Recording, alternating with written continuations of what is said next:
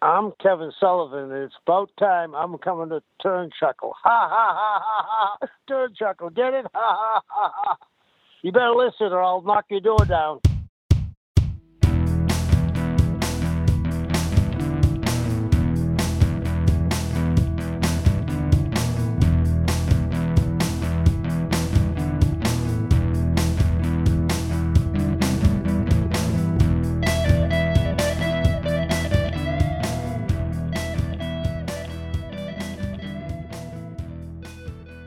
Hello, everybody, and welcome to another episode of Turnchuckle of bbgwrestling.com. I am Pablo, and with me is the New Japan Terry Gordy to my fabulous Freebirds Terry Gordy. It's Tempest. Hello. Hello. Okay, you get creative with these. Well, we're running. Well, I don't know if we're running out. You've got to theme them somehow. So that was a pretty creative theme. Well, having a tournament with like three Freebirds in, you would. And not teaming them off. Not teaming them off. Yeah. So we're talking about Great American Bash 1992 today, and this is prime your territory. It certainly is, and it's one of those cases where, as you'll see, and it's why I want to do this as a companion piece to Beach Blast. This is why you can get too much of your own way. Well, you've been watching the Saturday nights and I've got to admit, I mean, I've talked about this during the Beach Blast 92 episode. It's kind of a weird thing that when I got into wrestling, it was in this time period, and there was WCW stuff everywhere, but I wasn't really watching it much. And out of all the time periods of WCW, 92, 93 is probably the period that I've seen the least of. And it might just be it's probably slightly discriminatory as a WWF fan, but like it just visually didn't appeal to me as much as like other periods of WCW. It'll get even less appealing as the Bill Watts period goes on as well. He was just like, "What? Things can't look good." Well, it's kind of, I mean, because we're going to get into all of this as well, but like the level of talent is incredible, and I feel bad that I'm not enjoying it as much as I should. Like, I feel like, I know what you mean. You can end up feeling guilty. It's like you've referenced me watching the Saturday nights. It was a waste of time in terms of like as a build-up. Like, they were good as matches, but it's crazy after how episodic the Mid-South stuff was that I watched, that he just seems to have come into the WCW and Bill Watts went, nah, fuck this. We don't need stories. Stories are for cowards. Well, Great American Bash 1992, it seems like a Great American Bash in name only. Aye. It doesn't have any of the vibe of one, and then there's not a lot of horsemen that are still left around or anything, is there? No, and it seems like, I mean, I know the Great American Bash tours that would lead on from the Bash would continue the feuds and everything. But it seemed almost like this Bash was there to, in a way, set up the tour because of like Ron Simmons and the Steiner brothers not having matches on the event, but wrestling on the tour. With the Steiners, I think it's more still just Watts punishing Scott Steiner for how much he fucking hated him. Like, I'll get into that during this show. But yeah, that there are real issues with the way the talent are handled and booked for this. And this held on July the 12th, 1992. This is probably about as late as it gets in WCW for the Steiners, is it? Yeah, they leave very shortly after that, and you can kind of understand why. Yeah, the event is held at the Albany Civic Center, not in Albany, New York. Thank God, because I think the crowd would have been even more dead by the end. You know what's funny there is this was originally going to be held in Philadelphia, and I can't remember exactly why it got changed. It was some reason, like quite late on, is why it's at Albany in Georgia instead.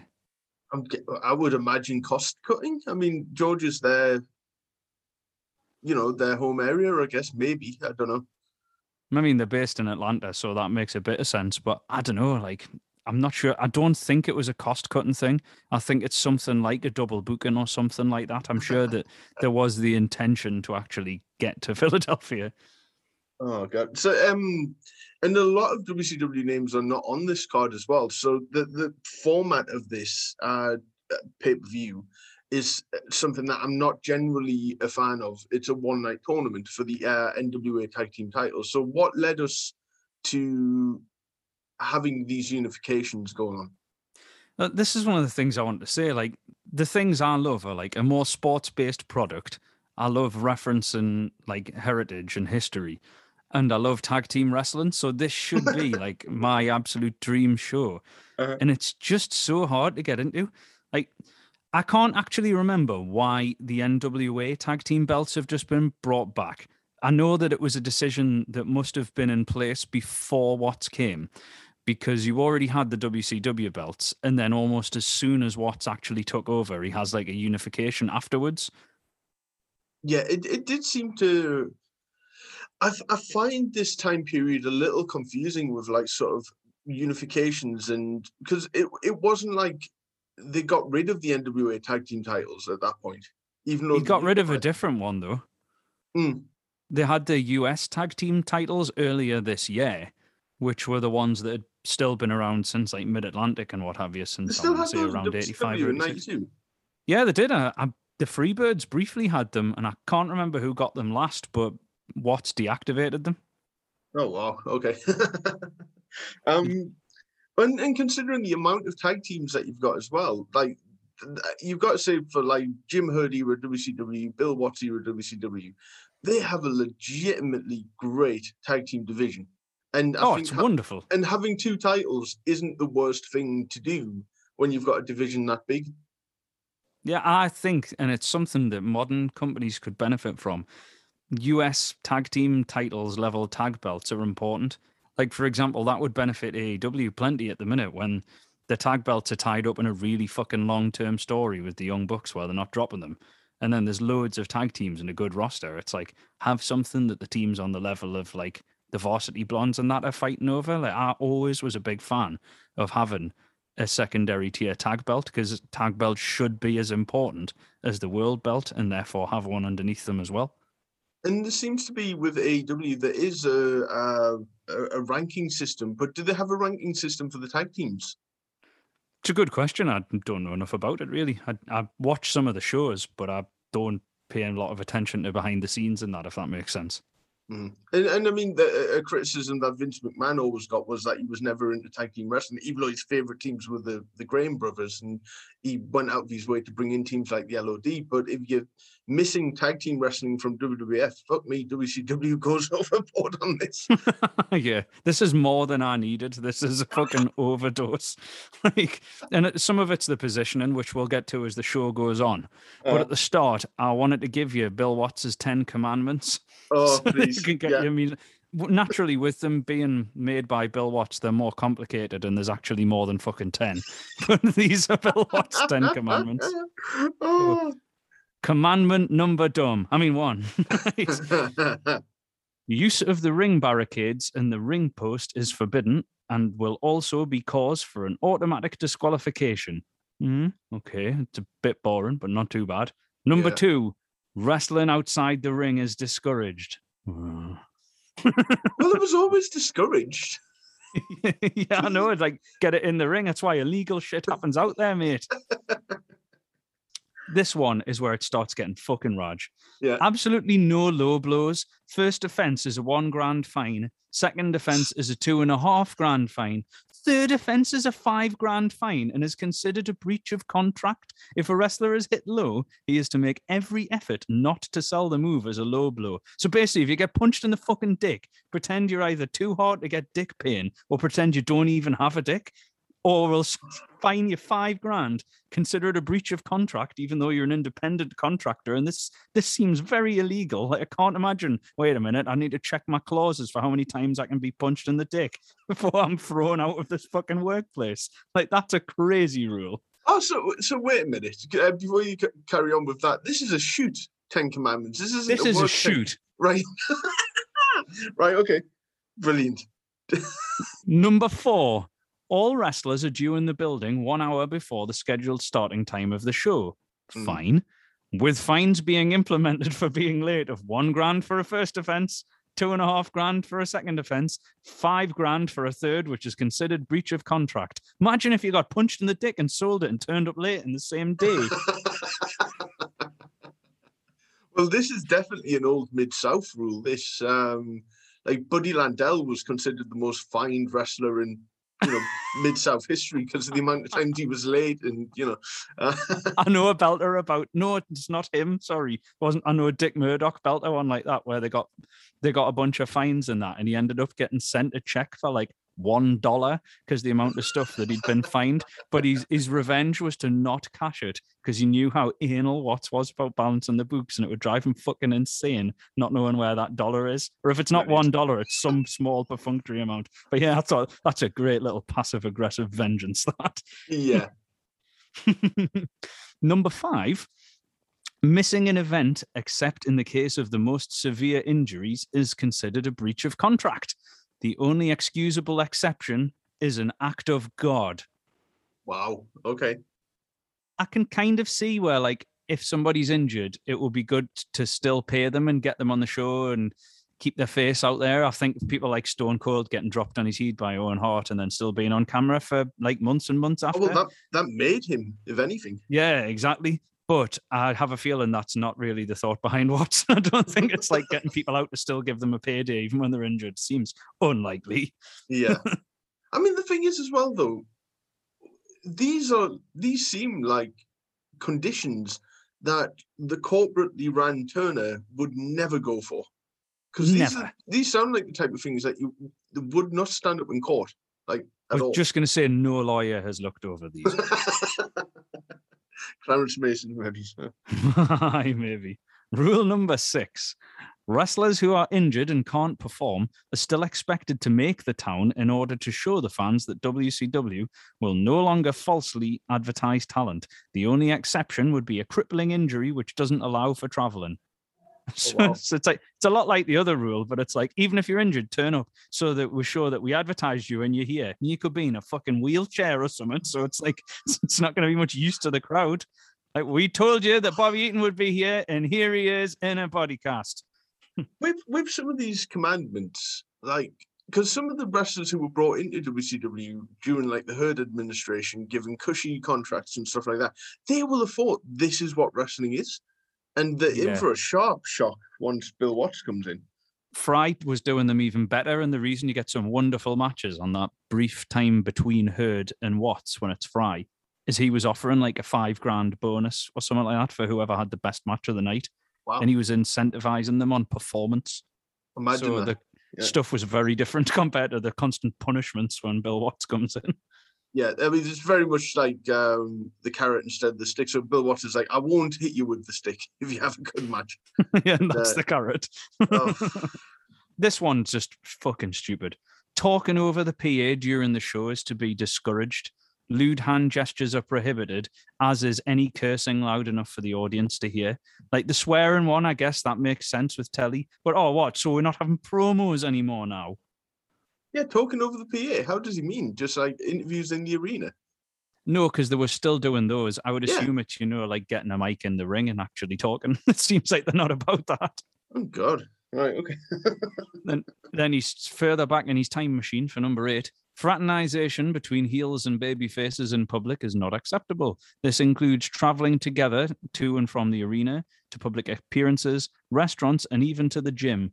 This also includes faces and heels socializing together in social situations and the gym. Now, last week I brought up about how he had that ridiculous rule about changing flights so that heels and faces weren't on the same flight. But like, how are you meant to buy in 1992 when you're like, okay, so I know Luger's gone at this point, but this is just the example I'm using. Like Lex Luger and Sting have a business together where they own a series of gyms. Like, are we going to believe that outside of wrestling now that they are not friends and not doing this? Like, once that genie's out the bottle, you can't put it back in. Well, I mean, to a point, but at the same time, if Lex Luger and Sting bought the gym whilst they were friends on TV, like, even if they stuck to all of that, they bought it while they were on TV, so they're business partners. So it's like, so what they're expecting is for them to just sell their business. It's a very just not appear in the gym together or anything. Or like do worked, like if they're advertising the gym on like local TV or something like that, just like have them stood 2 meters apart so they don't punch each other. Social distance. I mean, you could see someone you don't like at the gym and not punch them. I've managed it before. Like, that's fucking stupid. I'm Yeah. all right, I need to leave the gym because a face is turned up. Oh, brilliant. Yes, that sounds miserable, but yeah. The next one makes sense, but probably adds to the misery. No guests are allowed in the dressing room, including family members, media, etc. I agree with that. Like, I agree that people shouldn't be seeing behind the curtain. But this next one, each wrestler is allowed only 2 complimentary tickets to each show for friends and family. Any number of tickets above that number must be purchased at face value by the wrestler. Fuck off. You've been giving away hundreds and thousands of fucking free tickets for the last few years. What do you think? Oh, that must be all wrestlers bringing their enormous families. I know, if only the wrestlers have to pay for the family to get in, our drawing issues are over. Yeah. And to be honest, the more people you bring as well, the more they'll be a bit more excited than they were on this card. Like, I definitely. And then they were his first set of rules, but the extra 4 that he made were at the first set of TV tapings. Okay. First one, sensible. No more 25 match marathon TV tapings because it burns out the crowd. I'd agree with that. Otherwise, then they seem flat later on. I wish he'd stuck to that on pay-per-view, though, to be fair. I know. No more moves off the top rope. Oh, more on that later. No blood. How man? We're doing Southern wrestling here. Like, people not bleeding, just blah. I'm really shocked that he would go for no blood, unless that was something brought in from above. I mean, I guess it would make sense as a corporate mandate because they've done it at various times, but and then no steroids, which I get because they were in the middle of the big scandal at WWF with 92 and all that. So, like, I can see why steroids would be a hot button issue. Mm-hmm.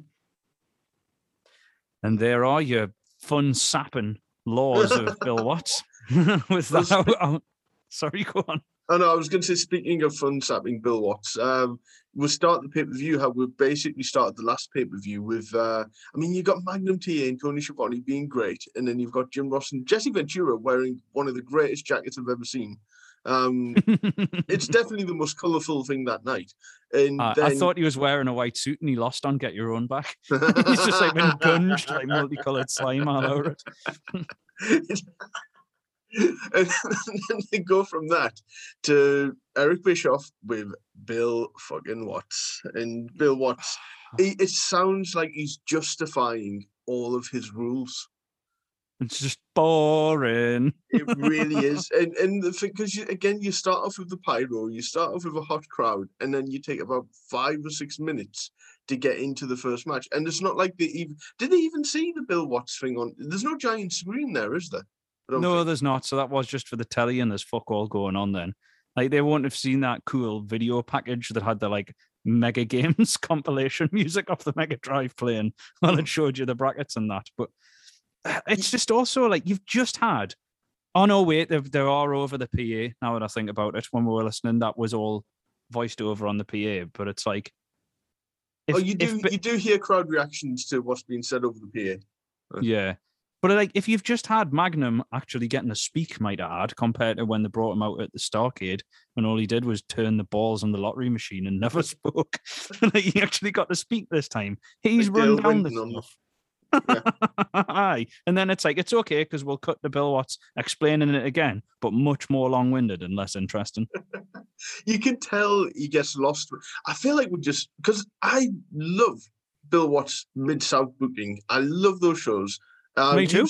You've seen a lot more of it than I have. I love the stars that he was able to make, etc. But he could not have been more out of place than when he was in WCW. Like a nationally nationally televised company that's trying to appeal to kids as well as adults, and try and expand. I mean, to try and take WWF's crown, or at least get a piece of that market. You know what I mean? Like, because they don't have to worry about the in-ring stuff, but I think they have to worry about everything else in terms of being a visually appealing TV show. Totally. Like, he does a thing he'd done on Mid-South before, but this is the start of a pay-per-view. It's like, well, I know if there's one thing that I want to see before the first match, it's some medical footage from a doctor's. Hmm. You know, like cuts to Tokyo and it's showing why one of the Japanese team aren't going to be there. And Yeah. basically do the same thing they did, in the show Ernie Ladd getting telescopic knee surgery on Mid-South, which was pretty boring then. But like to start a pay-per-view with the Bill Watts unhype spot, some medical footage, and like him telling you, I know the rules are unpopular and controversial, but, and then explaining them. No, Not the only rules that, are unpopular. 2 sets of rules. There's Yeah. 2 sets of fucking rules. So it's like, we'll do the NWA stuff, which is a tribute to tradition and heritage, except the NWA rules are separate to ours and are more fucking up to date and modern. Yeah, it was very convoluted. One thing I do love at the start, when Eric Bischoff, for the video voiceover bit, when he's announcing the teams, you can tell he can't pronounce the Japanese team's name. So he's like, the Japanese team. I mean, But he we're all gets- guilty of that. And the thing is, as well, I mean, you'll know better than me, because I know not nearly enough about this. The wrestler who replaced the injured wrestler, did it make a difference? Did it like sort of? If they make the crowd- fucking hyped it, Yeah. yes, it would make a difference. But I mean, like Hiroshi Hase was one of the best rated wrestlers in Japan at the time.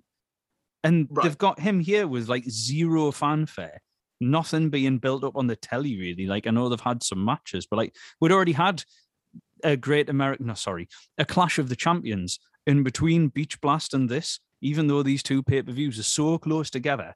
And like that clash had a load of stuff on setting up the qualifying rounds and stuff for this pay-per-view, including the crazy decision to have the Steiners lose and not be on the pay-per-view. No, well, there's definitely a few quite crazy decisions here. I mean, again, because you have watched a lot more of this than I have, but from what I've seen pre-Nitro, when they started bringing in the cruiserweights and the all the international names, it didn't seem like the WCW fans, like the Southern WCW fans, really cared about this, cooperation and working relationship with Japan. Got to present it in such a way that they will care. Oh, I agree. Yeah, but unless I've missed something, they don't. No, they just don't. No, you're yeah. right. And it seems like they're trying to. AEW can be guilty of this, but I think their fans are far more hardcore knowledgeable than the general WCW public in the South. That if you have a IWGP or New Japan connection or something like that, like the fans are more knowledgeable about it. But It's the internet, really, isn't it? I don't think it's so much about the South. It's just the difference between 92 and 21. That's true. Well, WCW are just mentioning like New Japan or IWGP, and as if it's just meant to sound important and we're meant to just buy it as important. You've got to explain why it's important. Yeah. Yeah, really do. So should we get into the pay-per-view? Aye, so we start out with a match that the crowd are really hot for, understandably, because it's like, sorry. Well, I was going to say, is this the dark match? Sorry. Oh, no, I forgot that there was a dark match. I was jumping straight into Pillman and Liger against Steamboat and Koloff. How much does this dark match not feel like it belongs on this pay-per-view? So maybe that's why it's the dark match, but it's Super Invader. Thank you very much. You can tell he's getting the push when he's in the dark match with Harley Race against Marcus Bagwell, and Super Invader does beat Marcus Bagwell. So even when you don't see Bagwell, he's still losing. Oh, poor guy. So yeah, and then we're going to the pay-per-view. So aye. So as well, I noticed as we're talking about things that were fun being gone. You notice that this is the first show where the ramp's not there anymore. Yes, that is noticed. Yeah, and it's not like they even made any attempt to make the entranceway look nice. No, none at all. It's just a curtain. It looks like you're coming through at the bloody club. Yeah, and I don't care what anyone says. You have to have something visual if you're going to put it on TV, or if you're going to do it for a live arena. I mean, they're competing against concerts and stuff with big stage productions and lighting and stuff like that. There has to be a bit of entertainment value and a bit of sparkle, you know what I mean? But saying that, they have pyro. WWF events did not have pyro back then, shooting out the ring posts and stuff. It seemed really weird that they would have that for a Bill Watts show. It does seem mad. I don't know if that's just something that was left over. This is like the first one he's properly in control of, as you can tell, compared with the other ones. The first one he was really in for was Wrestle War, the one before Beach Blast, but he had like fucking now to do with that. And Dusty'd booked everything and it had been done with Kip Fry and what have you. So this is when you see his influence take over. So you got the ramp gone. And I did notice as well at one bit of attempt at storyline at all. Jesse Ventura was still mad at Koloff for ragdolling Medusa around by the hair and the build-up. And since that is the only bit of story heading into this fucking pay-per-view at all. Yeah. And they kind of, I don't know if Jim Ross like sort of purposely tries to avoid it. He's just like, yeah, if any man beat up a woman now, they should be vilified or whatever. And it's just like, all right, okay, fine. Aye. Better than when Tony was like, well, it's a different culture. So, I mean, Nikita Koloff and Ricky Steamboat against Jushin Liger and Brian Pillman, fucking amazing. And the match, to be fair, nearly all the matches tonight are great. But this one gets the benefit of the fact that the crowd haven't watched loads and loads of tag matches with no story whatsoever. So, like, the crowd are really hot for this. And it helps that it's the 4 of the most over guys. So, naturally, 2 of them have to be gone. Yeah. Well, with these, like, 4, did Steamboat and Koloff team up on TV? They had done, but, like, not for very long. Because there's more established teams that don't make it on the pay-per-view who lost in the first round. So it just seemed a bit weird that they would, go out of the way to put these together as a team. And it had only really been an alliance against the Dangerous Alliance as well. It wasn't like they were a proper team. Mm-hmm. Well, this is, arguably, I was going to say, because every match is kind of very long as well. So it goes, not long in like a bad sense. And the fact that it is first on the card really does help it. But it's a 20-minute opener and is very good. So, do you want to lead us through the match? The things that I noticed predominantly from this, firstly, is what a relief that this is an NWA match. So Pillman and Liger are allowed to do some actual aerial moves. Can you imagine those 2 poor bastards trying to work this match if they're not allowed to come off the top rope or like springboard or anything? Yeah. It is really weird. It is Bill Watts acknowledging that his rules are old and shit and unpopular. So I just don't know why he's doing them. It's also, this is the perfect example of how you can still get what he wants. It's like they're doing aerial moves and that, but like Brian and Liger take turns working on Nikita's arm so that he can't do the sickle. And they're constantly working on that to like take away his weapon. It's like, see, these are the junior heavyweight guys that work in Japan who are still doing the stuff that you want, that you think is wrestling. So like, just give over your stupid rules. There's a bit, speaking of stupid, there's a bit that give me a good chuckle where there's like an abdominal stretch and they're reaching for the tag and it's Pillman and Liger reaching to each other, but they're like doing like wiggling fingers as if it's them trying to like get more ability, like, no, wiggle harder. And they start wiggling so frantically at the end when they're reaching out, I could just hear the Bill and Ted air guitar sounds in my head. Excellent!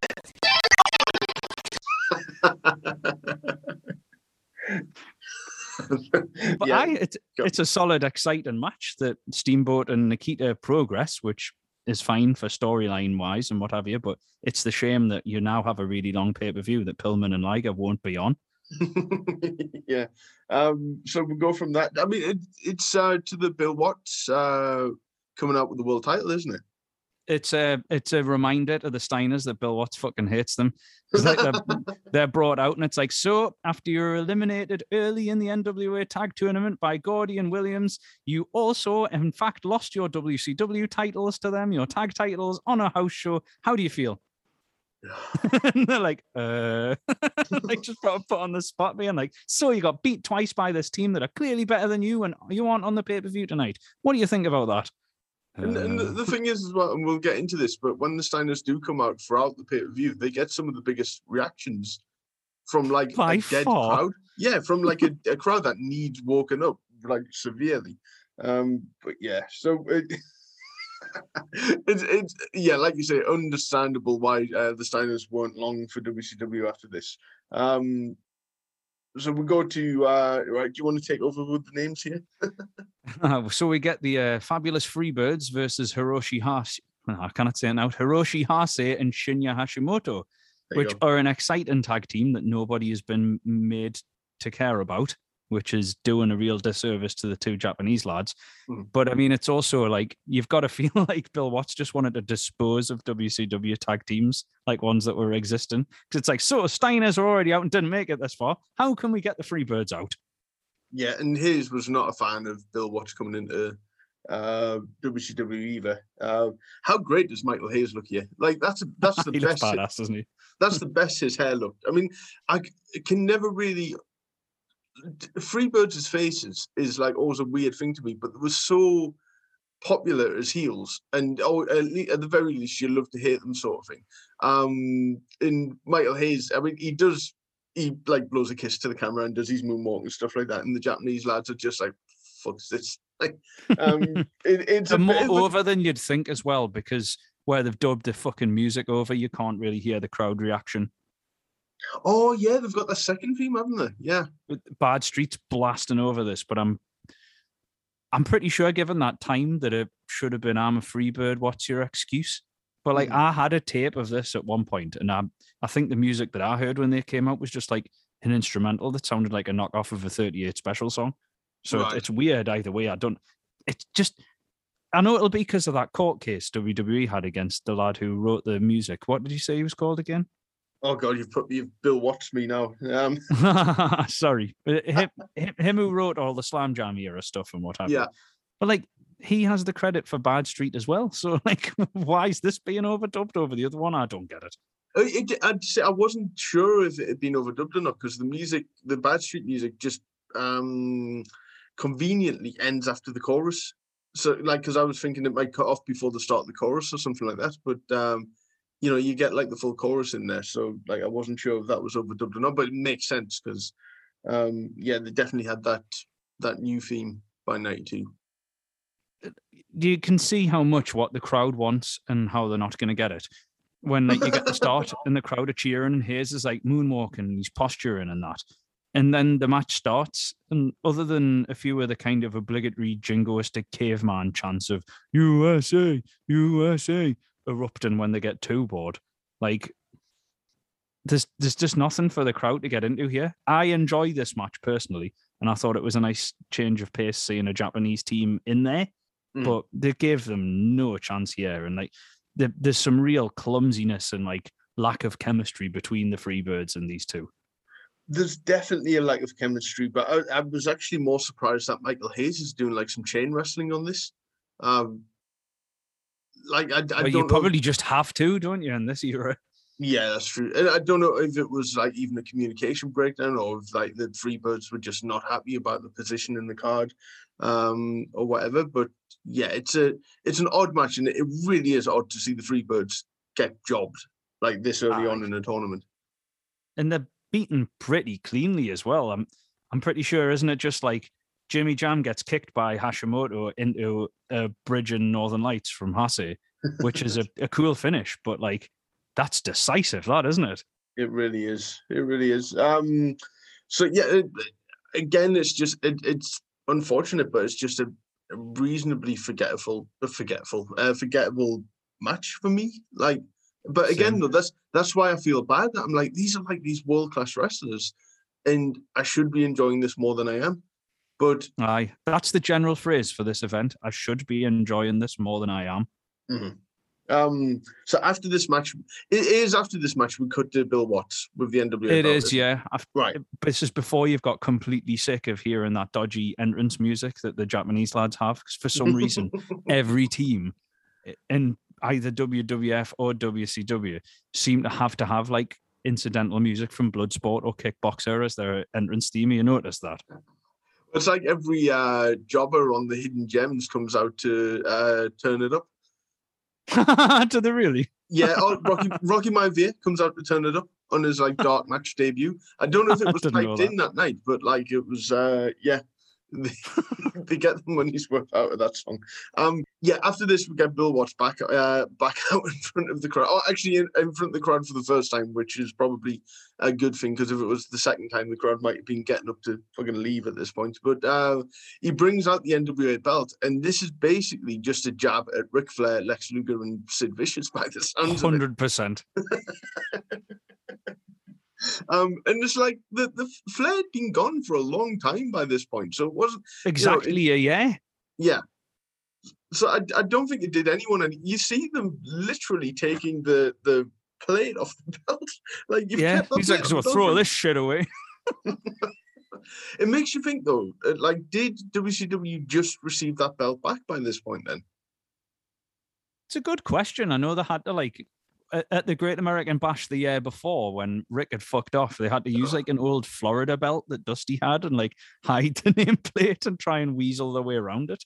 Mm-hmm. Which is funny, because when Flair did get, to be fair, Flair, by about November 91, they were blurring out the belt, and I think maybe he didn't have possession of it by that point because they were using a tag belt. Were they? Yeah, and when you think even 91 WWF's archives, they must have had like an old belt that's unrecognizable that they could have brought out instead of a current tag team belt. Just censored. Just censored. So, yeah, and there's uncensored pictures on the internet of that as well. But this, I just, again, it sounds awful, but I just don't think people care that much that there's unifications happening. No, I don't think they do either. But also, like, you can see the disrespect even here. And so it's like, we're going to go and we're going to do this great show in Japan where there's going to be yet another NWA tournament. Like, that's not going to get people excited in the midst of this tournament. But it's what's his name who they give the belt to? Is it Hiro Matsuda? It's Matsuda, yeah. Yeah, I mean, they then, like, don't barely let him speak, and, like, they don't even film his face while he's talking. Like, come on. Well, didn't Matsuda lose it to Flair when Flair came back anyway? Wasn't he like part of the fucking evil corporation that owned the Horsemen at one point as well? And then he's like doing this against Flair, and none of this is getting brought up because Bill Watts like, that's a story. We're not allowed stories. What we need is another fucking tournament with people that you don't know about, and I won't present them as if they're important, and you'll like it, damn it. 92 is such an anomaly for WCW, because if you look at 91, I mean, okay, Flair leaves and everything changes, but 91 still has a lot of what made WCW really good. And by 93, there was a lot of what makes WCW really good, but 92, it feels... It's all being torpedoed. It really does. Like, because I know Bischoff gets a lot of criticism in 94 for taking them to Disney and stuff like that, but at least it made it fun. Yeah, he had a lot to recover from what was done here. Like, I mean, Bischoff himself even says, he's like, Bill Watts came into a nearly impossible situation because of the stuff that had happened with Jim Herd. But he's like, but then he just went about making it infinitely fucking worse. I think if Flair hadn't left in 91, he would have left in 92 anyway when Bill Watts came in. Definitely. Flair would not have loved this shit. No, and I'm really surprised that, like, Moore didn't leave in 92 unless they were on, like, reasonably good contracts. So, but all you need to do is turn up late a few times or get punched in the cock and you'll get sacked and you can go and work somewhere better. Well, get punched in the cock or punch someone in the cock. Oh, no, but if you sell it, you're as bad as the dick puncher. Oh, yeah, fucking hell. Anyway, right. Just carry on. After that, we'll get we're making this sound like a we're making this sound like a chore. Like, we don't mean to do that. I feel like it's worth, and obviously you feel that it's worth covering because WCW 92 is so interesting. We're not trying, we're trying to analyze this and have fun with it and stuff like that, but certainly not just whinge. The thing that for me is like, why I thought this was important to cover. I'm one of those people who often is like, sports entertainment stuff. Oh, too much boring shit. Fucking, I don't want to watch this silly bollocks. I want to watch proper wrestling. And like, this is one of those be careful what you wish for scenarios. Like, there's a lot of people who are criticizing a lot of the modern products, like all of them, about how they need to be more sporting. And I'm often one of those people. But look at what happens if you go completely back to, like, throw it way the fuck back and then make it this serious and this stiff and have no storyline and no pageantry and nothing. Like, it's shocking. So this is a pay-per-view full of stunning quality wrestling matches that it's hard to get excited about because you've seen a lot of them that are the same. You've seen the guys multiple times, and the crowd are all like putting the fucking noose around their neck, ready for the end. Mm. And not just great after this as well, but really great entertainers. Like the next match, Dustin Rhodes and Barry Windham against Steve Austin and Rick Rude, which, to be fair, is a tremendous match. It is a tremendous match, but they would have got a lot more storyline out of this pre-Rude because you've got all the kind of the Dangerous Alliance stuff and the people who've been fighting the Alliance and what have you. And the storyline not long before this had been how the Alliance was starting to split up. Like, if anything, Bill Watts wants to save money, and that's why he comes in. The Dangerous Alliance should be a dream. Like, you couldn't present great wrestlers like Zbyszko or Bobby Eaton as like top threats straight away because they would need a lot of build-up to get there. Yeah. You know they're going to put on fantastic matches, and you know that, well, I was going to say you know they can cut great promos. Eaton can't, but like Zbyszko can. And by putting them in this group, the Dangerous Alliance, you instantly make them important without having to spend more money on promotion and like longer angles and feuds and what have you. Like, it's an easy way to make matches and stars important without it being expensive. You don't need to buy like bigger drawing talents. You know, you've got like Ric Flair's fucked off, Lex Luger's fucked off, Sid Vicious is fucked off. So it's like, what can we do? We can't afford to replace them. You have the Dangerous Alliance to make the people you've already got more important. And he starts de-emphasizing it and getting shot of it. Yeah, it's great. Well, speaking of that, like Paul Heyman is not there that night. Is he gone by this point?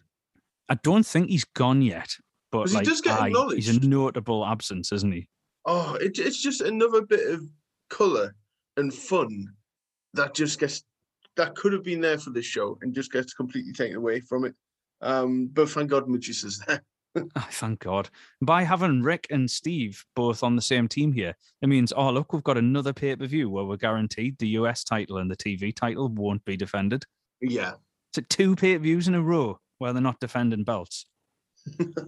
Did you see the sign in the audience, the very optimistic sign saying, Medusa, my room number's 217 or something? A dream on, kid. More likely that Barry Windham will turn up. Well, I've got to say, like, Barry Windham, I've always, you can't not rate Barry Windham, but the thing that I love about him is I don't think anyone has been able to jump between being a face and a heel and completely change their presentation, but still also be Barry Windham.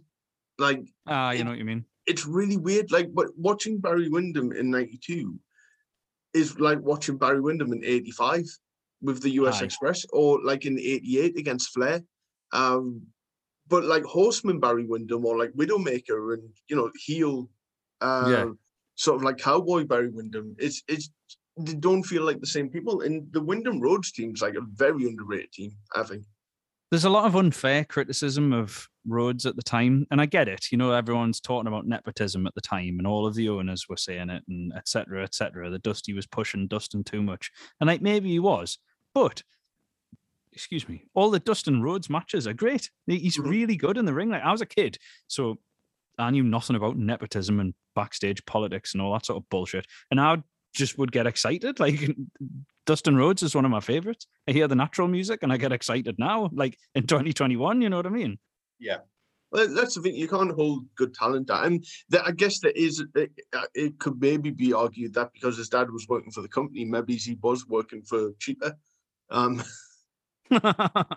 maybe. You know, get your money's worth out of him and stuff like that. But Windham, who can be accused of, depending on his situation, of being unmotivated sometimes. I mean, look at the Stalker stuff, you know.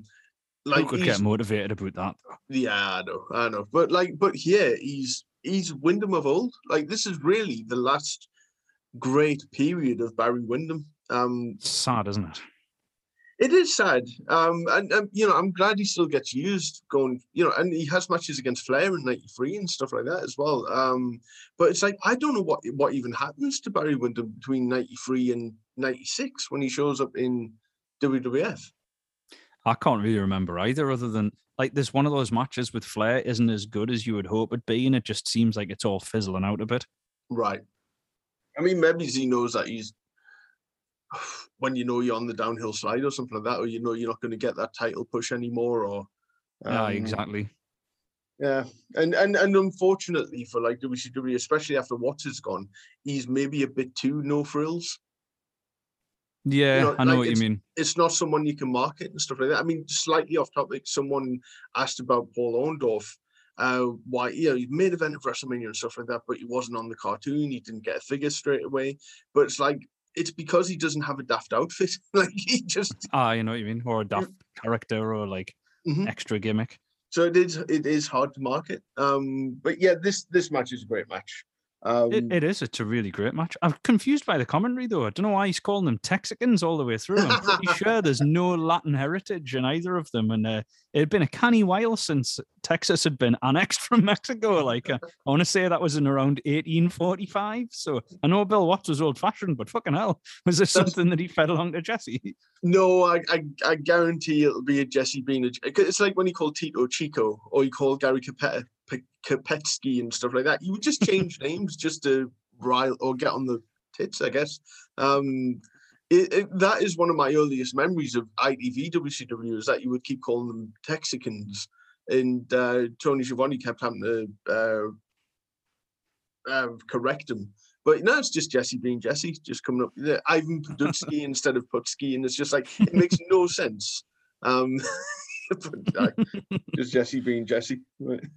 I think this is one of the last tag matches of the night where the crowd are really into it. Like, you can hear them starting to wane in how they react during this one. Like, you get big spots, like where there's the reverse tombstone, or like, and Austin's in the wrong corner and he gets lost and he goes to tag and he's getting punched by the two of them. Like, the crowd react to those parts, and the hot for the finish when the top rope lariat pins Austin, because top rope moves are good. But like, Austin takes a great clothesline as well. He does, doesn't he? But like, that's when the crowd is starting to get like, where is this going? Well, this is the last tag match of the night that is for full-time WCW names as well. And that could have something to do with it. Maybe this should have been the finals.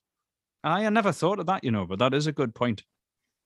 Yeah, it's always my argument with like Survivor Series 93. Every match has someone who the Boston crowd doesn't fucking recognize, or who weren't advertised.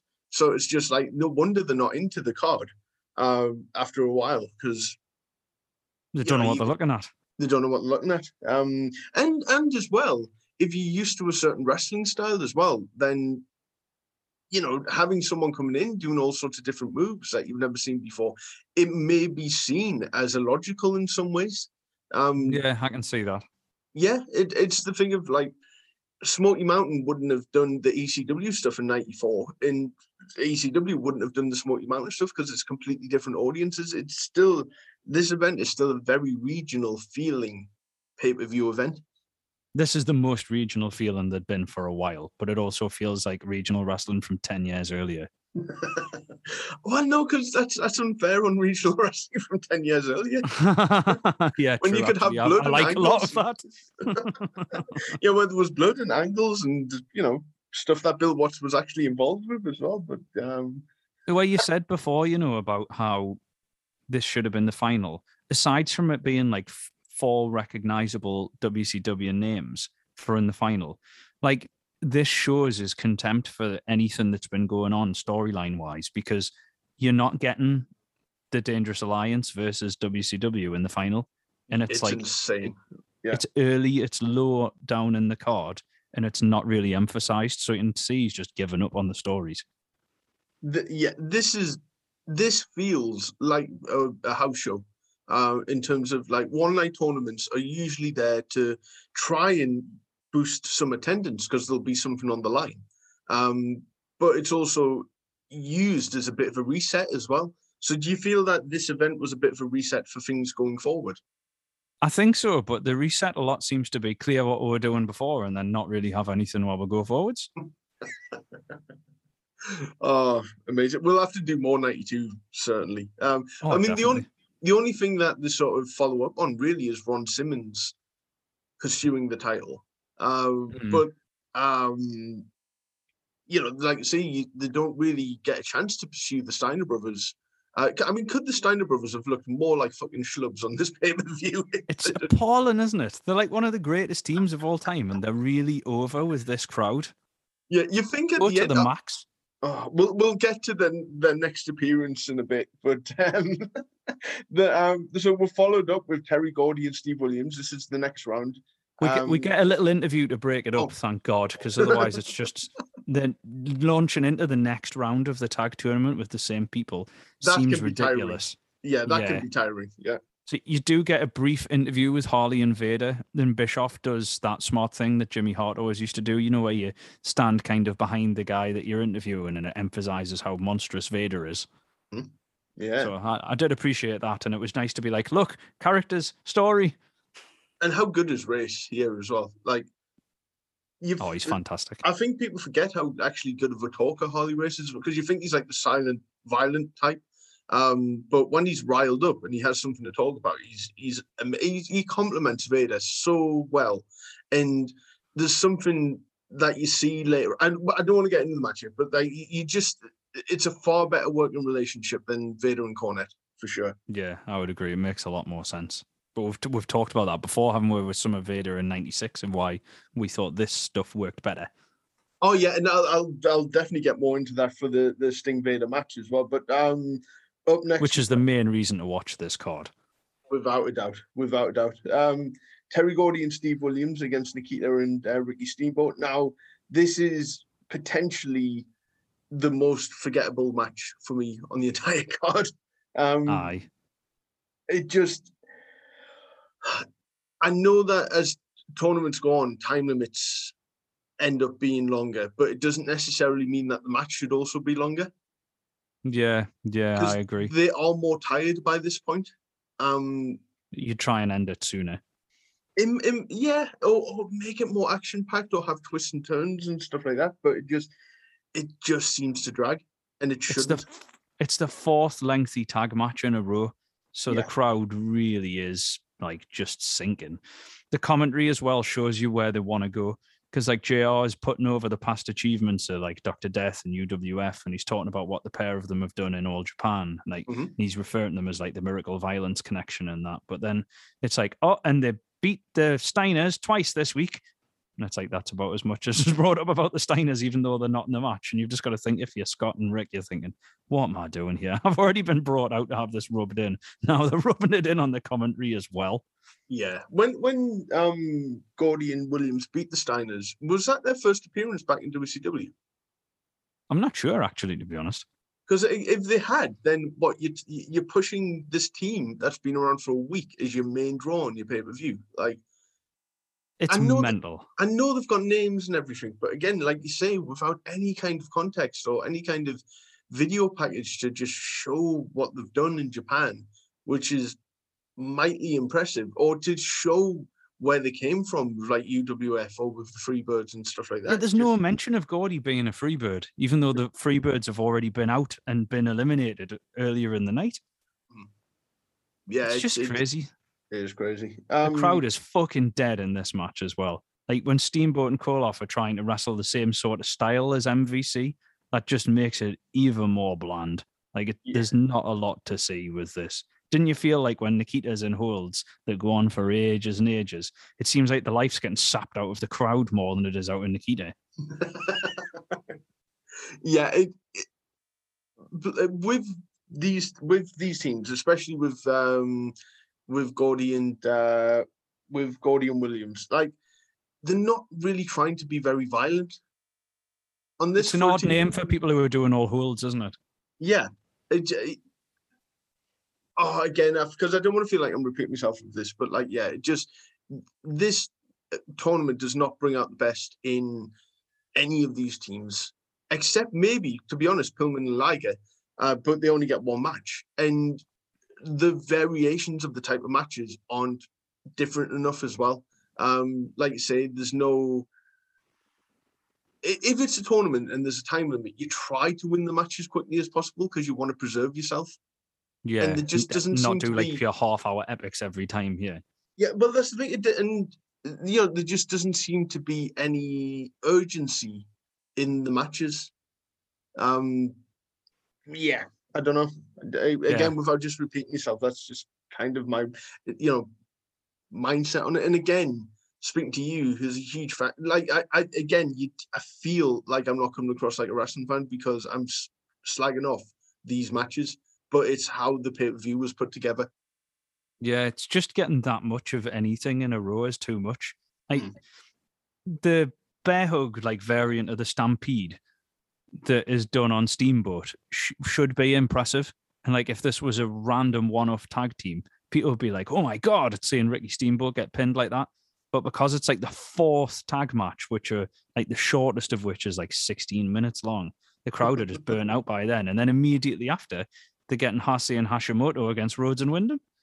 Yeah, in another 15 to 20-minute match. You can tell the crowd are dead here. It's the summer and they're trying to, Bill Watts is trying to save money. I genuinely think that there's probably no air conditioning on in that arena as well. Yeah, there probably isn't. All of that would fit for, like, you've noticed the entrances, 0 response for the Japanese team, very small for Rhodes and Wyndham.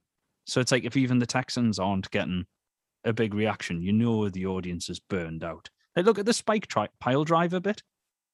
Like Hashimoto comes off the top and pile drives at Rhodes while Hase's got him. So it's like a top rope double team and there's no response. Like the crowd are just like, yep, we're just tired. When there's a tournament like this, it just starts to feel like the matches are formalities. Like they just have to be done just so you can get to the finals, which should be the most exciting bit. Aye. The one thing I'd say about this tournament, which is good, is that you probably couldn't pick a winner because they're all great teams.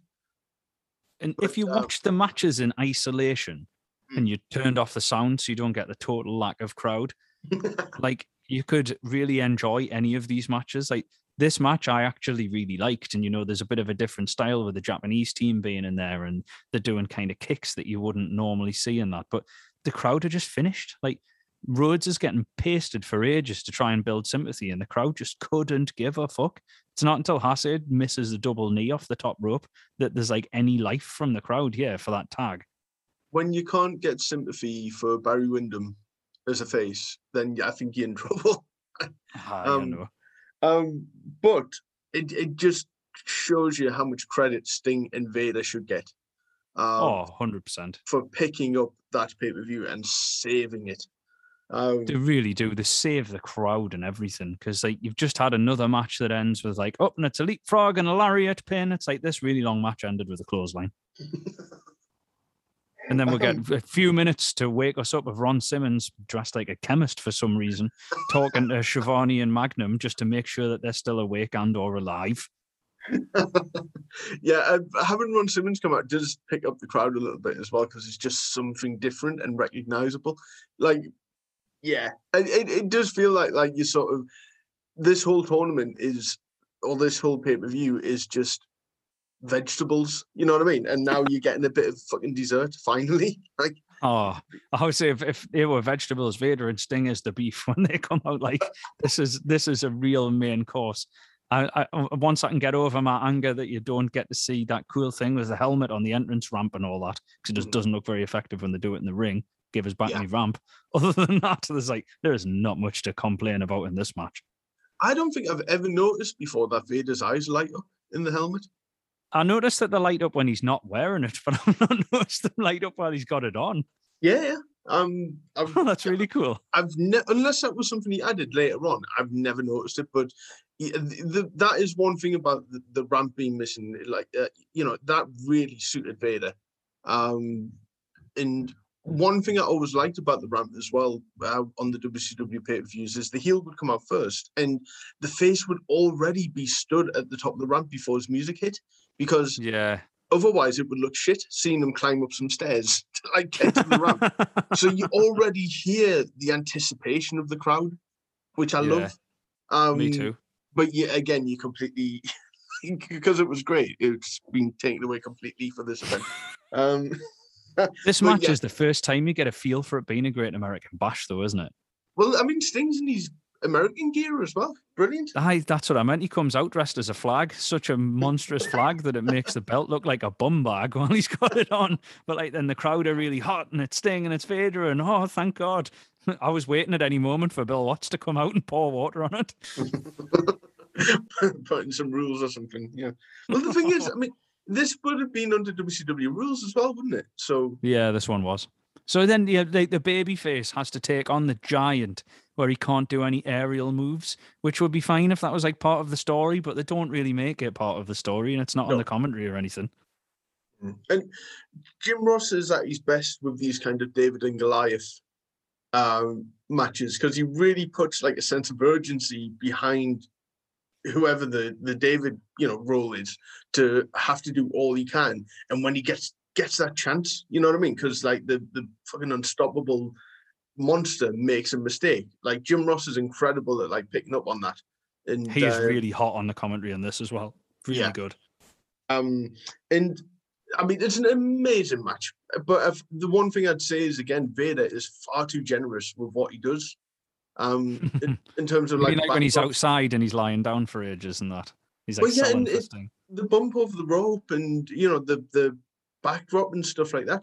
I felt like those were maybe too early on in the match. Like you should save them, like the Hogan Andre Slam. If you did that in the first 2 minutes, like it just kind of that's your peak. You know what I mean? Like Vader is so good that I do think that he gave too much. I felt real horror when he got clotheslined over the top rope as well. I was like, oh my God, this is one of Boring Bill's disqualifications. Like the crowd's so hot for the face-off, and then you get those strikes at the start that seem really exciting because we've just watched people headlock each other for 2 full hours. So then you get like all of this, and there's a big clothesline when Sting's getting his comeback, and the crowd are going crazy, and oh, fuck, Vader's gone over the top. And they made a big thing about if you intentionally put someone over the top that you're disqualified. It's like, oh, God. But then that doesn't come into play. So these rules are just ignored anyway. Yeah. And when I talk about Vader being too generous, I mean, I guess it is a criticism but the fact that he's so good as well, that he's able to be in that main event picture for the next 2 years, obviously speaks to how good Vader is. I think if it wasn't for the Hogan-y style at WWE, which then later came here as well, it wouldn't be seen as a problem or a criticism, though. Like, in reality, it should be a criticism that the big fuckers won't sell and stuff like that elsewhere. And I know it's all built around, like, a big comeback. But then, put it this way, right? If you're wrestling Vader and he's been selling well for you and you have an epic match and you eventually win, that's a lot more believable than, like, Andre the Giant kicks my ass solidly for a while. Then I do one body slam and I pin him. Yeah, no, it's very true. That was all of them, like Hogan's comebacks, and to a Bundy and that, and Bundy will have kicked the fuck out of you for ages. But it's like, it's okay, you've gently brushed his face with his leg and that's on him. That's the end. It's like he's had no match. You know what I mean? Is he doing the what's he called? The Homer Simpson thing when he boxes, it's like to let them punch you in the head for long enough that they get tired and then you can win it with one hit. Yeah, that's how I always feel though. So for me personally, I can see why you would think that, but I like it and it adds to the story more because then those are moments where I think, oh my God, could Sting overcome him here? And then Vader has to do something of a comeback and it's more epic. Well, maybe it is because, I know Vader's WWF stuff so well and I've seen him take body slams off Shawn Michaels, which just like is insane. Just stupid. Yeah, like maybe that is him taking it too far and maybe trying to be a team player a bit too much. Yeah, I mean, don't do that around Shawn Michaels or you will be marginalized. Yeah, absolutely. But yeah, this match is so fucking good. Like, should it have closed the pay-per-view? Oh, so much. Unless they were just worried that the crowd were going to be burned out. Like, there's just the crowd are on fire for this. There's a bit I love where Vader's done the big splash on Sting, and it seems certain that the match will end. But Sting doesn't even kick out or anything. He just barely wriggles out from underneath him of being pinned. Yeah. And like the crowd are so excited for that. Like you really believe when he goes for that Stinger splash, and then when he hits the post and gets powerbombed and Vader gets his belt, like it's shocking. Yeah. Ending a pay-per-view with a heel win. I mean, they've done it before, and ending with real heat is ending with any reaction before it dies out is like the best way to end any show. But like what I love as well is it's not just the commentators, and you see the crowd being shocked as well, but it's like backstage announcers are also like, what I love and what is missing is locker room interviews. Like there should be like a roving reporter running into the locker room to get like the first word with Vader. And I love that should be Magnum. Yeah. Like he's one of the boys sort of thing, you know, quote unquote, the boys. Like he should be the one now that he has the mic to be going in there because he understands how you feel and what have you. Yeah, and I mean, you know, Bischoff certainly didn't do a bad job here, but I mean, Vader and Harley Race just took over the proceedings, basically. But I mean, another thing that I love as well, which isn't done nearly enough, I mean, you can't do it now, but with wrestling press as well, like have the photographers get in the ring and take the pictures and have them, you know, what a way to piss off the crowd than having your, you know, monster heel just like while Sting's being fucking stretched out. I did think the handled Sting afterwards quite good, even if you get the uncomfortable sight of Grizzly Smith coming out to join Ole Anderson in the persona non grata hiring era of Bill Watts being there. But like they handle that pretty well, and it feeds to when you get Shivani and Magnum TA praising Sting's efforts and like talking about how bold he was and brave he was and what have you, which is probably just while they wait for Bischoff to get back to Vader. It's always a great way to end a pay-per-view, like. And it's a title match. It's a title change. It should make you want to tune into the next show that they've got on. But having anything after that, just like Undertaker Hogan, the Survivor Series Night 1, it's a title change, and they end on such major heat, and then they have 2 more matches after it, and the crowd are fucking dead. And I always thought that was the most dead after a title match I'd ever seen a crowd until I saw this show closer. Oh my lord. As well, like you've just had like Harley's like baiting all the little stingers and he's like proper rubbing it in, and it's like, oh man, now it's like if you're gonna do anything else, give the people what they want. Don't give them the third time Barry Windham and Dusty Rhodes. Fucking hell, I can't talk today. The third time that Windham and Rhodes have had to come out, like no matter how much you love them, you're sick of the fucking sight of them when it's like the third match and every one of them's like at least 20 minutes.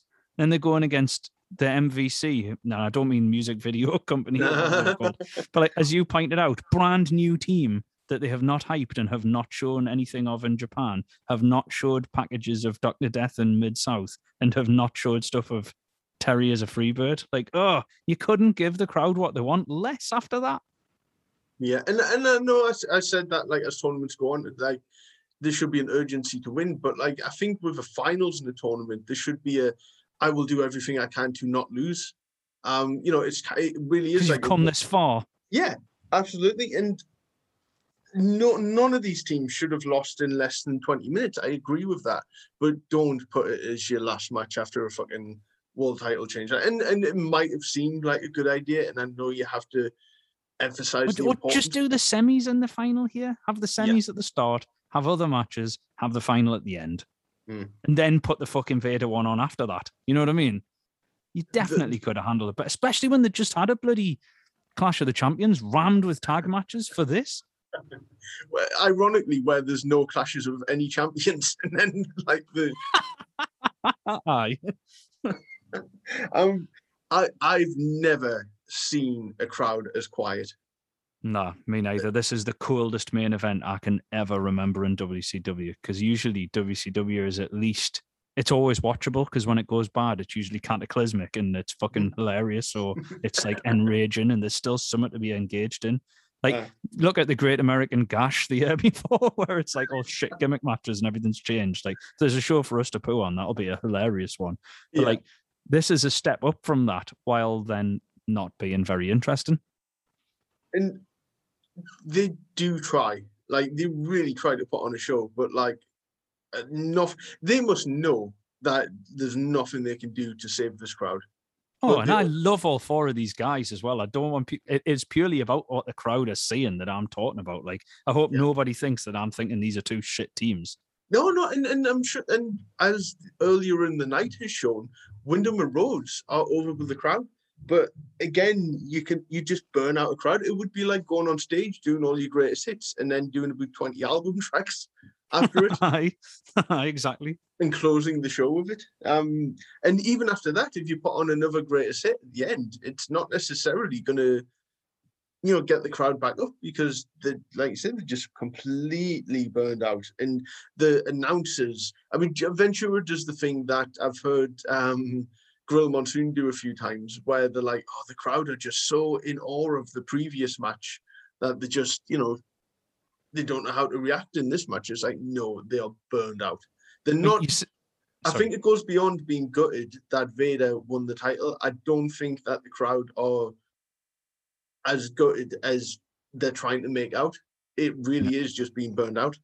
They were, in their booking decisions, they made sure there was no chance to get the crowd back on side by doing what I call the bullseye moment, where you basically get shown what you could have won.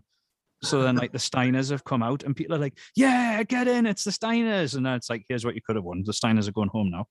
Can you imagine if somehow the Steiners had talked? I don't know how you could do it without making Wyndham and Rhodes look like schlubs. But if they'd have talked them out of the match so that they could go into the match and then maybe win it, I think that would have been... I'd do even more than that. I'd have the Steiners cost Miracle Violence Connection the match. Yes. And then you've got those belts go to someone else where either Wyndham and Rhodes can feud with you because we didn't want to win them like that, or like they just go and have a different feud and then you can continue to feud with MVC. But that would have been the thing. That would have been the thing to do. I think I've seen Mania 9 too many times. I mean, you got JR. He's like, oh, this is one of the most painful moves in all of wrestling, a front face lock. Oh, Jim, you're not going to get as excited now. Like, it might be one of the most painful, but it's definitely not one of the most interesting. We've just watched Sting and Vader paste each other. You're not going to make me fucking excited about a front face lock. No, and I've got to say, Jim Ross and Jesse Ventura earn their money on this main event. They really try. Oh, they did their best, like. Yeah. But I honestly would think that the crowd are so quiet that you can hear the commentary if you're sat. Aye. And it's a fantastic match, really. You just don't care because of the amount of stuff you've seen. Like, there's a bit where Williams is going for the Stampede and Wyndham drop kicks Rhodes so that, like, he's taken out of it and he gets splashed instead. And stuff like that's really cool and really fun, but the crowd are just dead by then. Mm-hmm. Yeah, and I think in some ways, I mean, not that they would have changed it, but it's probably it's probably better that the heels actually win this to complete indifference than the faces winning it to complete indifference. Aye, that's true.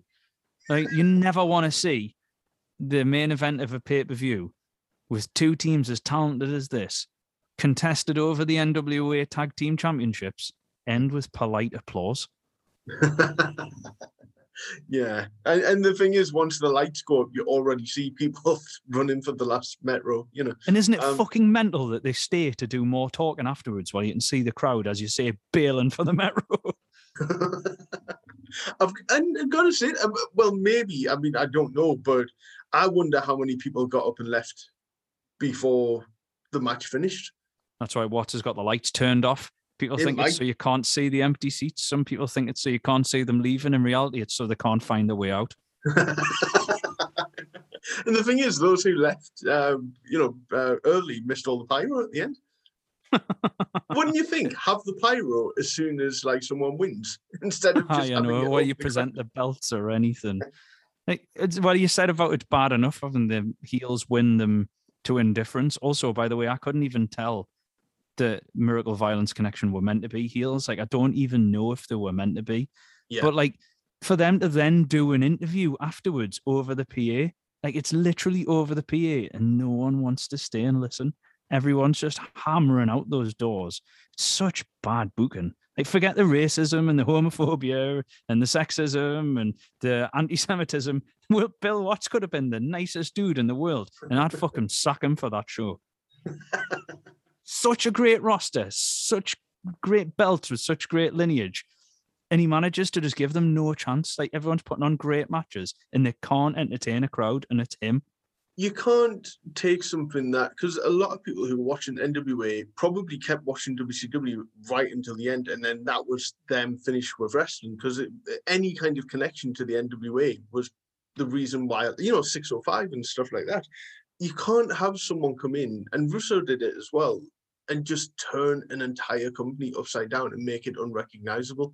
It feels like you're driving off your most hardcore loyal fans as well. Because it's exactly what you're doing. Like, Yeah. I didn't really experience this as a child with the Bill Watts stuff, because as we've said, when you were little and you were in Britain like we were, you were getting whatever tapes you could get, and you were seeing stuff out of sequence and different eras and what have you. But like, I remember vividly the Russo period starting and happening, and I was one of those fans where it's just like, well, I don't watch WWE because I'm not into this shit.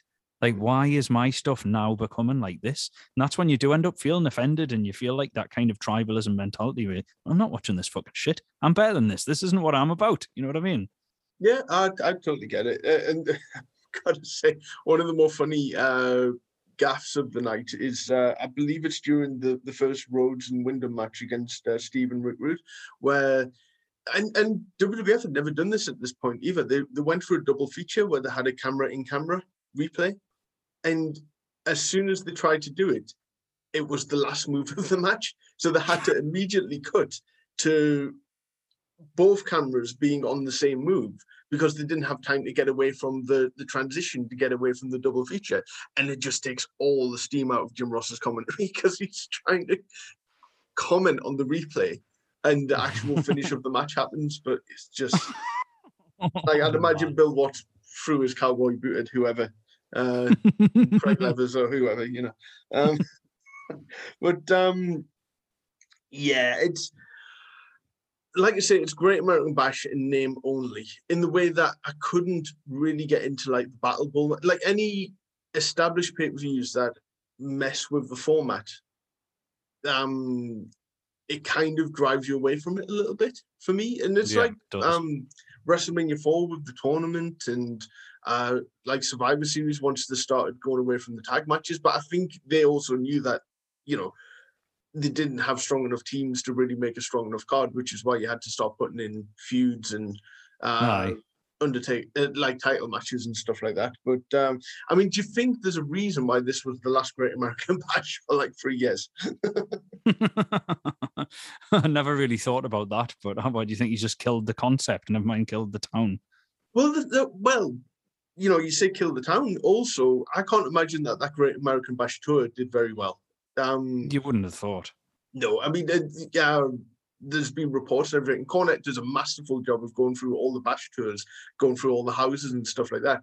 You can't do what was shown early on those tours, was you couldn't do a tour without Ric Flair.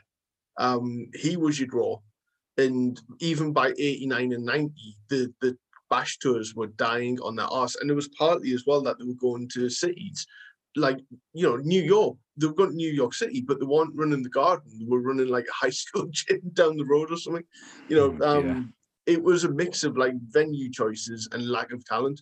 Like placed in the right positions. And then probably lack of motivation and stuff like that. Because once you're on a guaranteed contract and you're going to get paid so much, no matter how well you perform, I do understand why Bill Watts decided to cut contracts and that, but there's other ways probably to go about it to like incentivize. Like Fry was. Yeah. One of my other favorite things about the event is the poster, where it looks like some kind of Live Aid charity poster with two hands. It was the globe.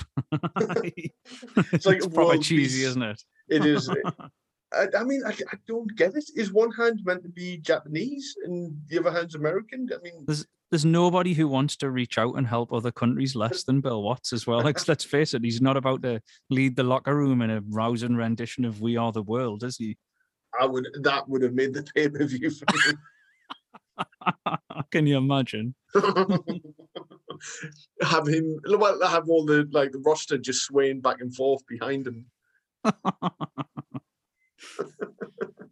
Who would have been the Bob Dylan, like just staring off into space, hating his life? Aye.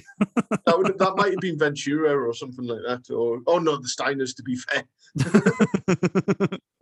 Oh man. So, sorry, because I don't want to lead this at all. So, like, what are your thoughts overall on the pay-per-view? I think it's one of those ones where you've got to be careful what you wish for, and it makes you understand and appreciate some of the gaga, as Patterson would put it, because you actually, yes, you want to go to the more scientific style. You want matches that are technically sound, but you've got to have reasons for a crowd to care. You've got to put teams over. You really need storylines, and I mean there's stakes involved, at least because it's over the NWA Tag Championships. But as you say, the total lack of urgency in the matches makes you even forget that those are the stakes at the end. And like you've said, considering how good the storylines were on the Saturday night shows and on the worldwide shows, for them just to completely drop it for this concept of a pay-per-view, it seems like a waste. It's a real head scratcher. So what is the fallout from this pay-per-view? I honestly can't really remember. Like, those belts are unified. The Steiners go. I would have to go back and look further into it for what happens next, because this was like one of the lowest grossing bashes they ever did, and I think a lot of that is after how shit the one was the year before. But there's nothing in this that really made you like urgently want to go out and find out what happens next. Next thing I really remember is when Ron Simmons wins the World Championship. Yeah, and that was great as well. It was.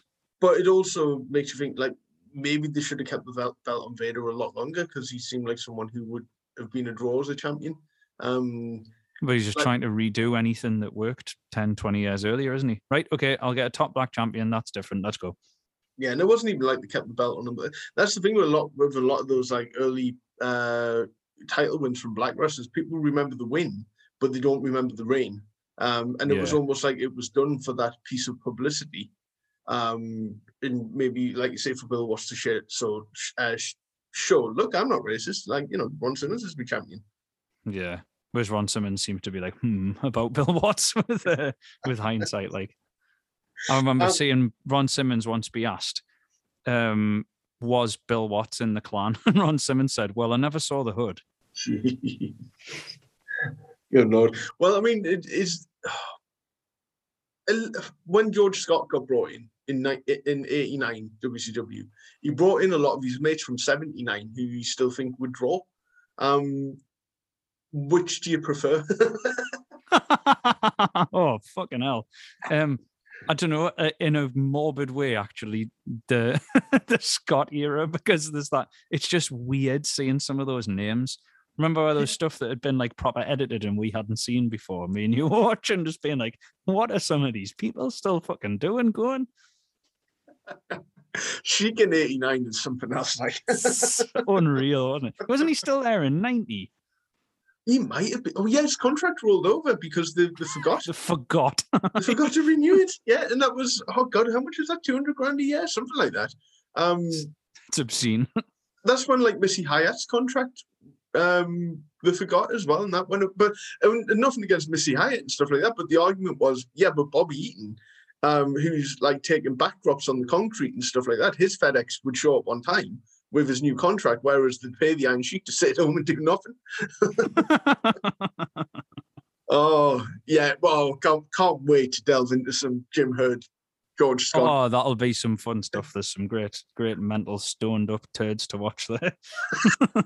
Speaking of stoned up turds, I have a question from one of our regular listeners that I was meant to answer last time and I forgot. This is from Bob, our beloved listener, Bob. You can probably answer this more hilarious than me. I've just heard about Drew McIntyre claiming a blunt sword on Raw was made of the tooth of the Loch Ness Monster. Obviously, you guys talked a bit about the crown and scepter that were used at King of the Ring. What do you think was the dumbest prop that was used badly? Oh, dumbest prop that was used badly. That is actually a hard one.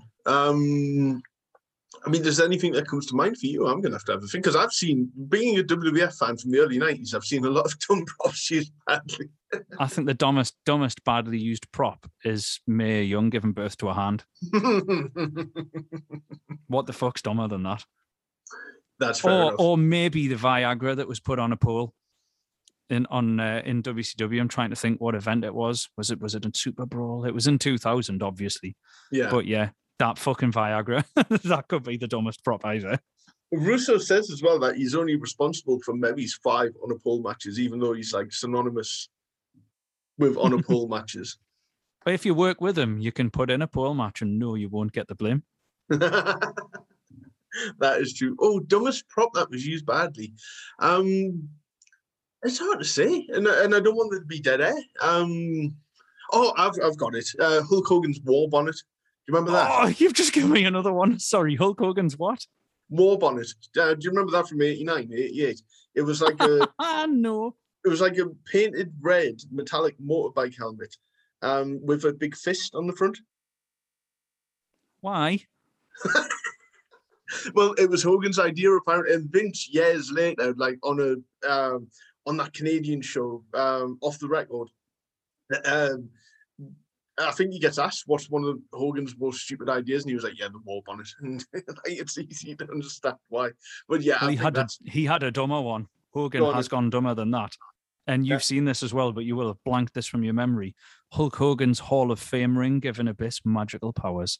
Right, okay, yeah. That's got to be let's like the prop itself's not dumb initially, but fuck me, the application of it is. Oh, well then, oh God, there's so many more. Then didn't Santino Marella stop playing like one of those lutes or something? Oh, the snake charming flute. I've actually seen that. Yeah. Oh, dear Lord. But was he playing it? Didn't they get somebody who had some kind of Asian I think they did, background to do it? It was somewhat racist because it was like an American or Canadian wrestler who had like Indian family. They were like second or third gen. It might have been Jinder Mahal, now that I mention it, because I'm sure he's Canadian. And then it's like, I know, but he's a bit brown, so he can obviously charm snakes and has a flute with him. You're like, oh, fuck off. That's just disgusting. Well, I think in terms of the main eventer, definitely like putting a gimmick on top of a gimmick and all that kind of stuff. Hogan, I don't know what he was thinking with that one. They're going to make a figure of it, I guarantee you, and I'll buy it. Probably what he was thinking. Yeah, that's true. And I'm a fucking hypocrite because I will buy that figure. But yeah. Now they just need one of like Abyss kneeling down to receive the fucking ring and that.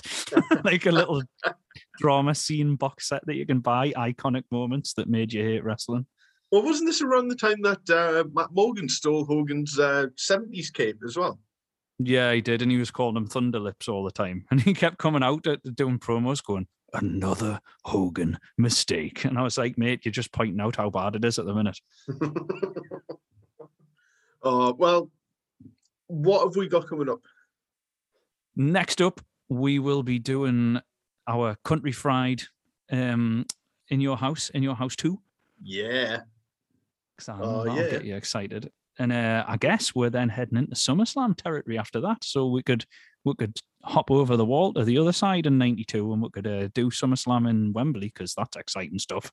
Oh, yeah. I don't think you could get more two diverse shows from the same time period than Great American Bash 92 and SummerSlam 92. And we've also got Super Bowl 2000 coming up as well. Oh, there's so much good stuff. We've got Sold Out 2000. We've got man, if you're it's Sold Out 2000, isn't it? Yeah, God, it is. Yeah. If you don't know and you've just been listening to our oldie stuff, we've got another oldie show starting that's not quite as oldie. So we've already recorded one. So as you'll hear me speak in the future about this moment now, because I'm very easily confused, we'll be starting out with Royal Rumble 2000, and then we're going to go through the year 2000, looking at each WWF and WCW pay-per-view in a row, while we scatter around giving you just random mental shows for our other show like this. And I guarantee you've never heard them reviewed like this. I would guarantee. Gatehead Raji's talking about wrestling. Not just like explaining move for move everything that's went on. The least smart fans, that's definitely us. But we're not like analyzing in that way. We're kind of just having fun with it. And, I mean, that's the thing.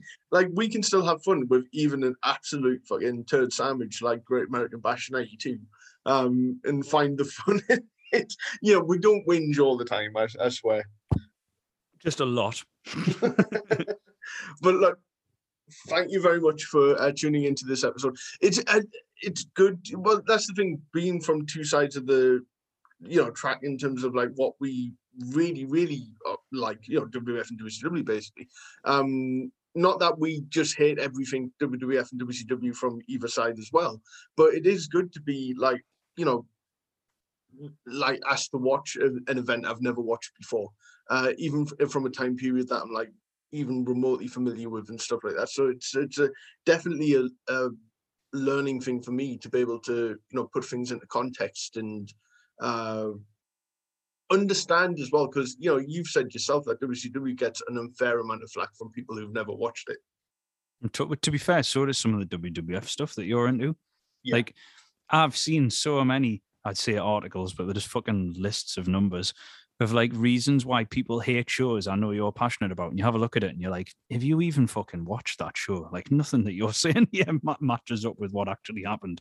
People just regurgitate opinions they've heard to sound smart and shit on stuff that everybody shits on. So it's like, And that's certainly not what we're about. So, we want to thank everyone for tuning into this one as well, because it just shows you as well that there's nothing off limits that we won't look at. So, anything you want to close with before? Someone's doing the gardening outside, so that's getting annoying.